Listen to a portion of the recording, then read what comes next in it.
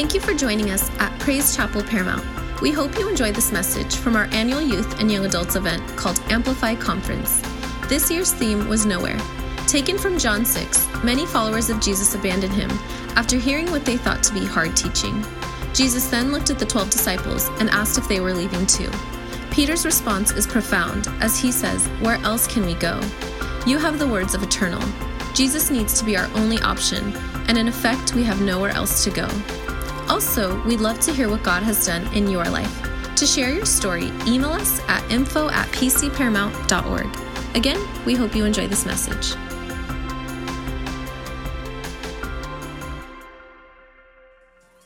How you guys doing? Yes, fine. Okay. You guys can sit down. Thank you. So I'm excited to be here. Amplify 2019. Man, I don't know what happened. It just went by super fast, and I'm just excited to be here.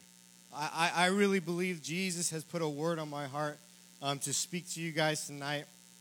But before I begin, I want to thank the people that were here last night. I want to thank all the baby churches here that helped get this conference to go. So we got Bell Gardens, Torrance, Paramount, Gardena. Did I miss some? Pedro? Anybody else? And Walnut Park.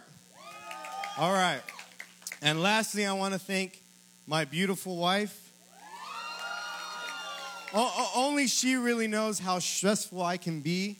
So getting prepared for this conference, she's been a very big supporter of me. She's been by my side. She's been dealing with how stressful I can be, dealing with how crazy I can be. So thank you. Thank you for being a very big supporter for me. I want to get right into this because I truly believe, like I said, that the Word of God, that I have a Word of God for you guys. I want you to turn your Bibles to John chapter 4. And this is going to be my main text today. I'm going to read quite a few scripture right now. So be prepared to listen. If your neighbor is falling asleep, if your neighbor is not paying attention, give them a little nudge. You know, make sure that they're paying attention because I believe that God has a word for you guys today. So turn your Bibles to John chapter 4. And I'm going to read the whole story and then I'm going to pray. So you guys should have it on the screen. So starting with verse 7, it says this. Soon a Samaritan woman came to draw water, and Jesus said to her, "Please give me a drink." He was alone at the time because the disciples had gone into the village to buy some food. The woman was surprised, for Jews refused to have anything to do with Samaritans. She said to Jesus, "You are a Jew, and I am a Samaritan woman. Why are you asking me for a drink?" And Jesus replied, "If you only knew the gift God has for you, and who you are speaking to, you would ask me, and I would give you living water. But sir, you don't have a rope or a bucket," she said, "and this well is very deep. Where would you get this living water? And besides, do you think you're greater than our ancestor Jacob, who gave us this well? How can you offer better water than he and his sons and his animals enjoyed?" And Jesus replied, "Anyone who drinks this water will soon become thirsty again, but those who drink the water I give will never be thirsty again. It becomes a fresh, bubbling spring within them, giving them eternal life." "Please, sir," the woman said, "give me this water. Then I'll never be thirsty again, and I won't have to come here to get water." "Go and get your husband," Jesus said. "I don't have a husband," the woman replied. Jesus said, "Yeah, you're right. You don't have a husband. For you have had 5 husbands, and you aren't even married to the man you're living with now. You certainly spoke the truth." Woo! That's some good stuff right there. "Sir," the woman said, "you must be a prophet." So I want you to jump down to verse 25. It says this. The woman said, "I know the Messiah is coming, the one who is called Christ. When he comes, he will explain everything to us." Then Jesus told her, "I am the Messiah." Just then his disciples came. They were shocked to find him talking to a woman, but none of them have the nerve to ask, "What do you want with her? Why are you talking to her?" The woman left her jar beside the well and ran back to the village, telling everyone, "Come and see a man who told me everything I ever did. Could he possibly be the Messiah?" So the people came streaming from the village to see him. Meanwhile, the disciples were urging Jesus, "Rabbi, eat something." But Jesus replied, "I have a kind of food you know nothing about. So let's pray. So Jesus, we thank you, Lord, for this day, God, and we thank you, God, for tonight. Lord, we ask that you would move in here, Jesus. Lord, we pray that lives would be changed. Lord, we pray for tonight and for the next nights, Lord, that you would just move throughout the service. Lord, we pray that you would get all the glory and no one else, Lord. In Jesus' name, amen. So I kind of want to go over this conversation that Jesus had with this Samaritan woman. But first, I want to give you a little context with the Jews and the Samaritans. The Jews hate the Samaritans. They can't stand being around them. And this goes like years and years in the past, where the Jews migrated to Samaria, and they ended up having relations with these Gentiles, therefore producing a half-breed or a mixed race called the Samaritans. So think about this. The Jews, when they look at the Samaritans, they can't stand to be around them. They can't stand to even look at them. I think about that. I think about some of you, maybe Trump and Hillary supporters out there, where you just can't stand to be around them. Where the more you talk to them, the more you realize how much you hate them. And this is where it is, where the Jews and the Samaritans can't stand being around each other. So we have this Jew, which is Jesus, meeting the Samaritan woman at the well. And I want to go over their conversation because I believe that God has put a word over this story for me. So I want you to turn to verse 9. And this is just after Jesus has asked her for a drink of water. And this is her response. The woman was surprised, for Jews refused to have anything to do with Samaritans. She said to Jesus, "You are a Jew and I am a Samaritan woman. Why are you asking me for a drink?" So when I first read this, I kind of thought, man, this lady has some attitude, man. Like, all Jesus did was ask her for a drink, but she gave him some attitude. How many know some people with attitude in here? Anybody? I want you to tell your neighbor, you got some attitude. So this woman with some attitude was talking to Jesus. And she's telling him, "Don't you know who I am? Why are you asking me for a drink?" But I'm here, and I think it goes a little deeper than that. Her response is not just her attitude. I believe when Jesus asked her for a drink, her response is coming from her past. Her response is coming from her circumstance. So when Jesus asked her for a drink, it wasn't just necessarily attitude. It was all the things that had happened to her previously. Maybe Jews have said something to her. She has something against the Jews because the Jews hate them. So think about that. It goes deep. It's not just her attitude. It goes all the way to her past. So when Jesus asked her for a drink, she gave him attitude. Her response was from the past, and she missed him. Her response was from the past, and she let all that consume her, and she failed to recognize that she was talking to Jesus. He was standing face to face with her, and she still didn't recognize Jesus. I've been here practically my whole life. I've lived in church. I've been coming since I was born, basically. I was pretty much born in this church.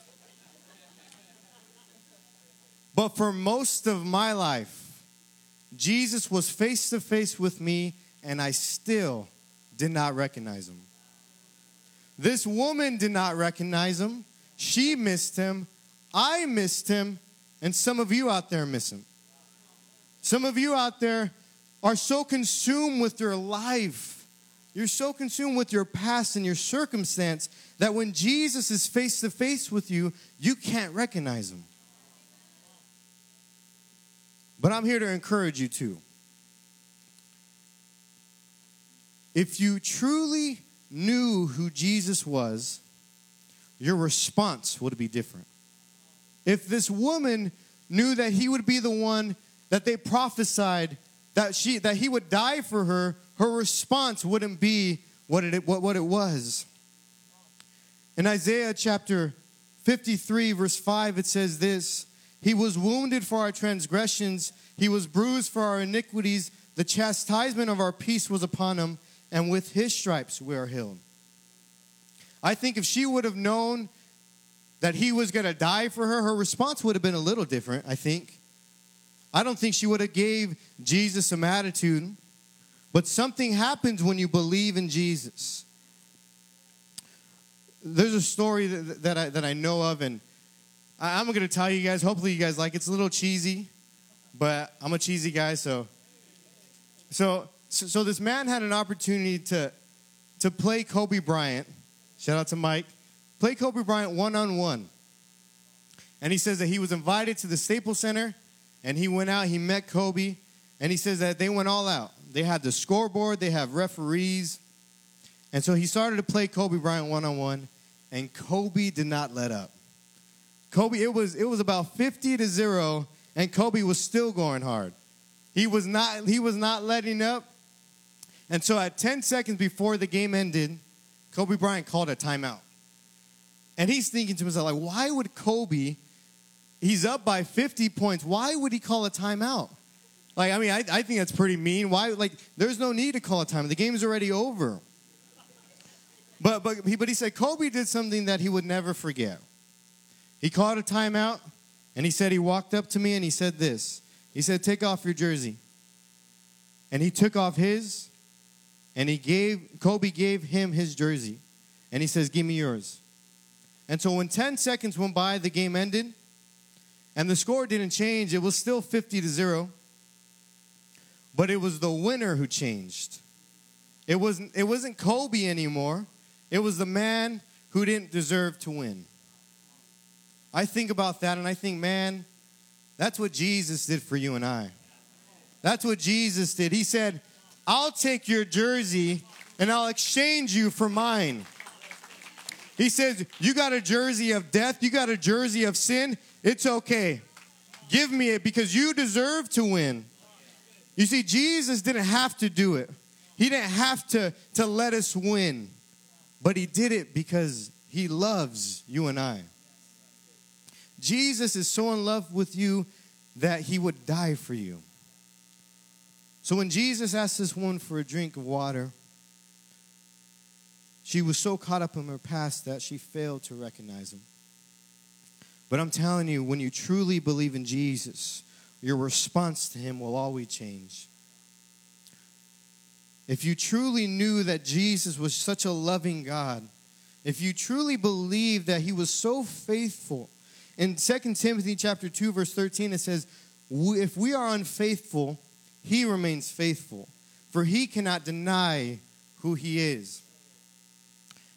Like I told you guys before, I grew up in this church, and I believe I was probably one of the most unfaithful Christians out there. My dad's a pastor. I grew up in church, but I was so unfaithful to Jesus. But check this out. He remained faithful to me. He gave me a good house to grow up in. He gave me a good family. He gave me some good jobs. But that's because Jesus is faithful, even when you're not faithful. You see, if we truly believed in Jesus, then we would recognize him when he's face to face with us. If we truly, really believed in Jesus, your response would be different. And so when you believe in Jesus, you start to believe in who he says you are. You start to believe in your identity. You start to believe that you are a child of God. But let me tell you something. There's an opposition at hand. The enemy wants to destroy your identity. The enemy will do whatever it takes to rob you of it. He will tell you that you can be someone without Jesus. You can do something without Jesus. It's okay. And so the enemy will feed you lies. And I look at this story, and all Jesus did was want to give this woman the living water. All Jesus wanted to do was to show her the gift that God had for her. If we go to verse 10, it says this, Jesus replied, if you only knew the gift God has for you and who you are speaking to, you would ask me, and I would be giving you living water. But the thing that kind of trips me out is the next verse, her response is a little different. It says, "But sir, you don't have a rope or a bucket," she said, "and this well is very deep. Where would you get this living water?" You have Jesus explaining to her, "I can give you living water. I am the one who can do it." But she still refuses to believe that. And so what I believe is going on here, I believe there's some spiritual warfare going on. I know this is a youth and young adult conference, and we don't normally talk about it, but there is a spiritual battle going on. Even when you're face to face with Jesus, the enemy will do whatever it takes to remove you from that. This woman was talking to Jesus, yet there was some spiritual warfare going on.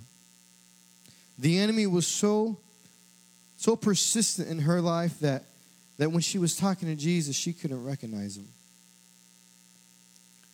But when we begin to believe in Jesus, like I said, something happens. When we believe in Jesus, we recognize now who we're talking to. When we believe in Jesus, we begin to believe that we are a child of God. It says in John chapter 1, verse 12, "But to all who believed him and accepted him, he gave the right to become children of God." All you have to do is believe in Jesus. All you have to do is believe in him, but we complicate it so much. We complicate it thinking we have to do all these things. But Jesus says, all you have to do is believe in me and accept me, and you have the right to become a child of God. You know, I believe some of you in this room, you need to take your right back. You need to step up and believe that you are a child of God. Because the enemy for so long has held that against you. Has said, no, God doesn't love you. You're just like the Samaritans. Jews hate you. But Jesus is there saying, if you believe in me, you have the right to become a child of God. So when you believe in Jesus, you recognize him when he's face to face with you. When you believe in Jesus, you start to believe in your identity.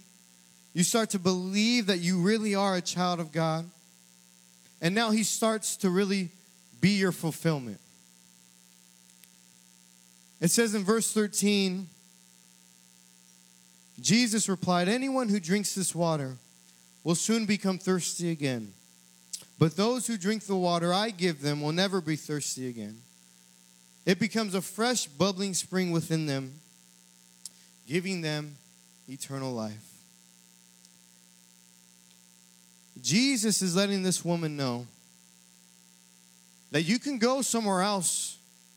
You can do whatever you want. You can find your water somewhere else, but you're going to be thirsty again. You see, you can go and do what you want. You can go have sex. You can go watch pornography. You can go do drugs, and it'll satisfy you for a little bit. But then again, you're going to get thirsty again. You're going to need to do it again to satisfy your need. And Jesus is saying to you, I will give you water that you'll never be thirsty again. Jesus is letting you know, I'm the true fulfillment. I'm the true satisfaction. You don't have to go anywhere else but through me. It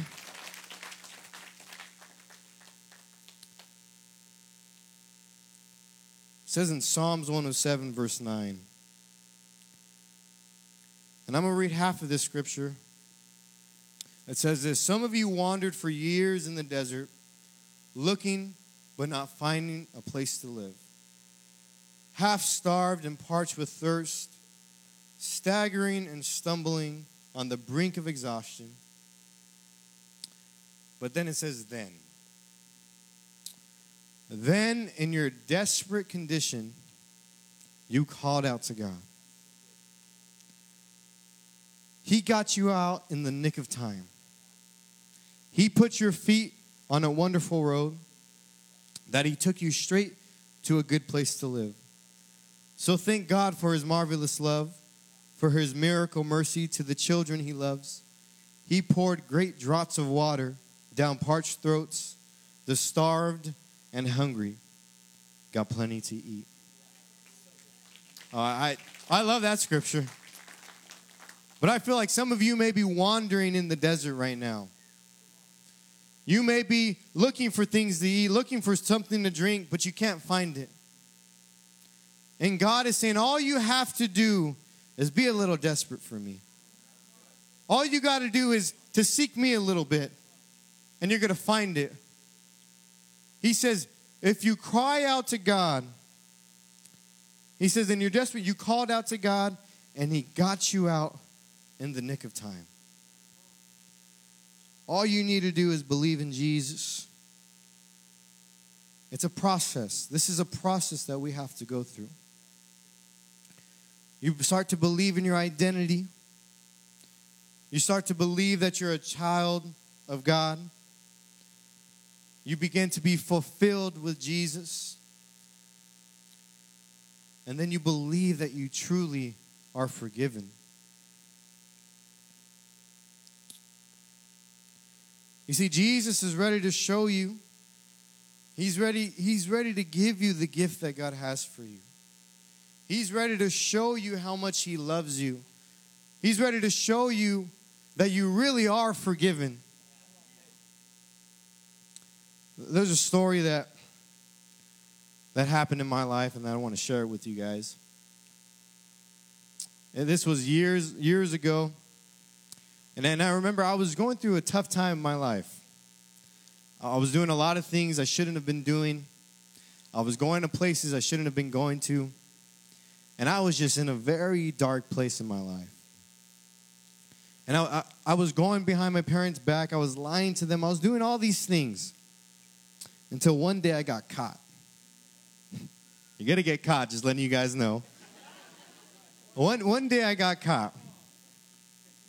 And I remember I knew my parents knew. And I was like, man, I gotta go tell them. Might as well. They know. So I remember one night I went to my dad's house, and Mike was with me. And we went there, and we were at my dad's house, and we went to the garage, and my dad was there. And so I went, and he had a seat already for me. So I already knew, okay, that's where I'm sitting. So I went in there and I sat down. And he says, okay, tell me. And at that point, I already knew he knew. I already knew that this guy, that my dad knew exactly what I had done. And so I started to tell him. I was full of guilt. I was full of shame. And I told my dad all these things. I told him I was doing this when I told you I was at this place. I was going this, I was doing that.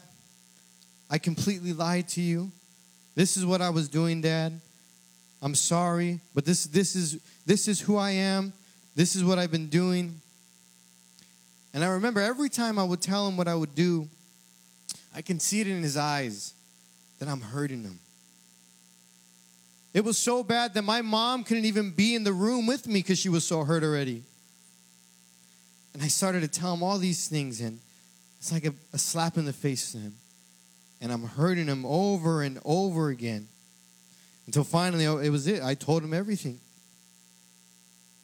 And he does something I will never forget. And I had my head down. I'm sitting there. And he says in his deep voice, look at me. And I look at him, and I'm thinking he's going to like slap me or beat me or get a bow down and hit me. But he does something I will never forget. He says, even though you lied to me, even though you disobeyed me, even though you broke your mom and I's heart, he says, I love you. And he says, I forgive you. And I sat there so confused. Like, literally, for almost years, I was so confused on why he did that. How can my dad forgive me when I completely disobeyed him? I completely lied straight to his face. I was a terrible son. And he tells me he loves me. He tells me he forgives me. And for years, I was so confused. Until one day, I understood why he did that. One day I had a revelation from God. And I remember God spoke to me. And he says, I use your dad to show you how much I love you. I use your dad to show you how much I forgive you. You see, there's nothing you can do. There's no place you can go. It doesn't matter how you are, who you are. Nothing can separate you from the love of God.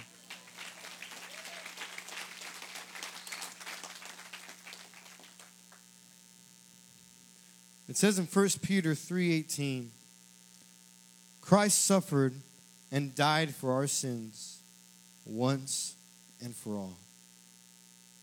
You see, when you believe in Jesus, you start to believe in your identity. You start to believe that you are a child of God. You become fulfilled with Jesus. You understand and you truly believe now that you are really forgiven. You see, when you truly experience the love and forgiveness of God, you find your purpose in life. You find your purpose. In verse 28 of John chapter 4, it says this. The woman left her water jar beside the well, and ran back to the village telling everyone, come and see a man who told me everything I ever did. Could he possibly be the Messiah? So the people came streaming from the village to see him. I'm going to stop right there. This woman experienced the love and the forgiveness of God. And what she does, it caught my attention. It says, the woman left her water jar beside the well and ran back to the village telling everyone. You see, when Jesus truly, when you believe that Jesus truly loves you, when you believe that Jesus is really real, you'll drop anything for Jesus. You'll drop anything to pursue the call of God. This woman understood that. So when she experienced that, she left her water jar beside. And she went to go tell people about him. You see, when you fulfill your purpose, not only will you cause others to believe in Jesus, but you will cause them to seek him themselves. I want you to go to verse 42, and this will be my last scripture, I promise. It says this. So this is the crowd that she was talking to. The crowd is talking to the woman, and it says this. Then they said to the woman, now we believe, not just because of what you told us, but because we have heard him ourselves. And now we know that he is indeed the Savior of the world. When you fulfill your purpose, you cause others to believe, but you will cause others to seek him. You will cause others to experience what you've experienced. You'll cause them to believe. You'll cause them to believe in their identity, and then you'll cause them to believe in their purpose. Hey, thanks for listening to this week's message from Praise Chapel Paramount.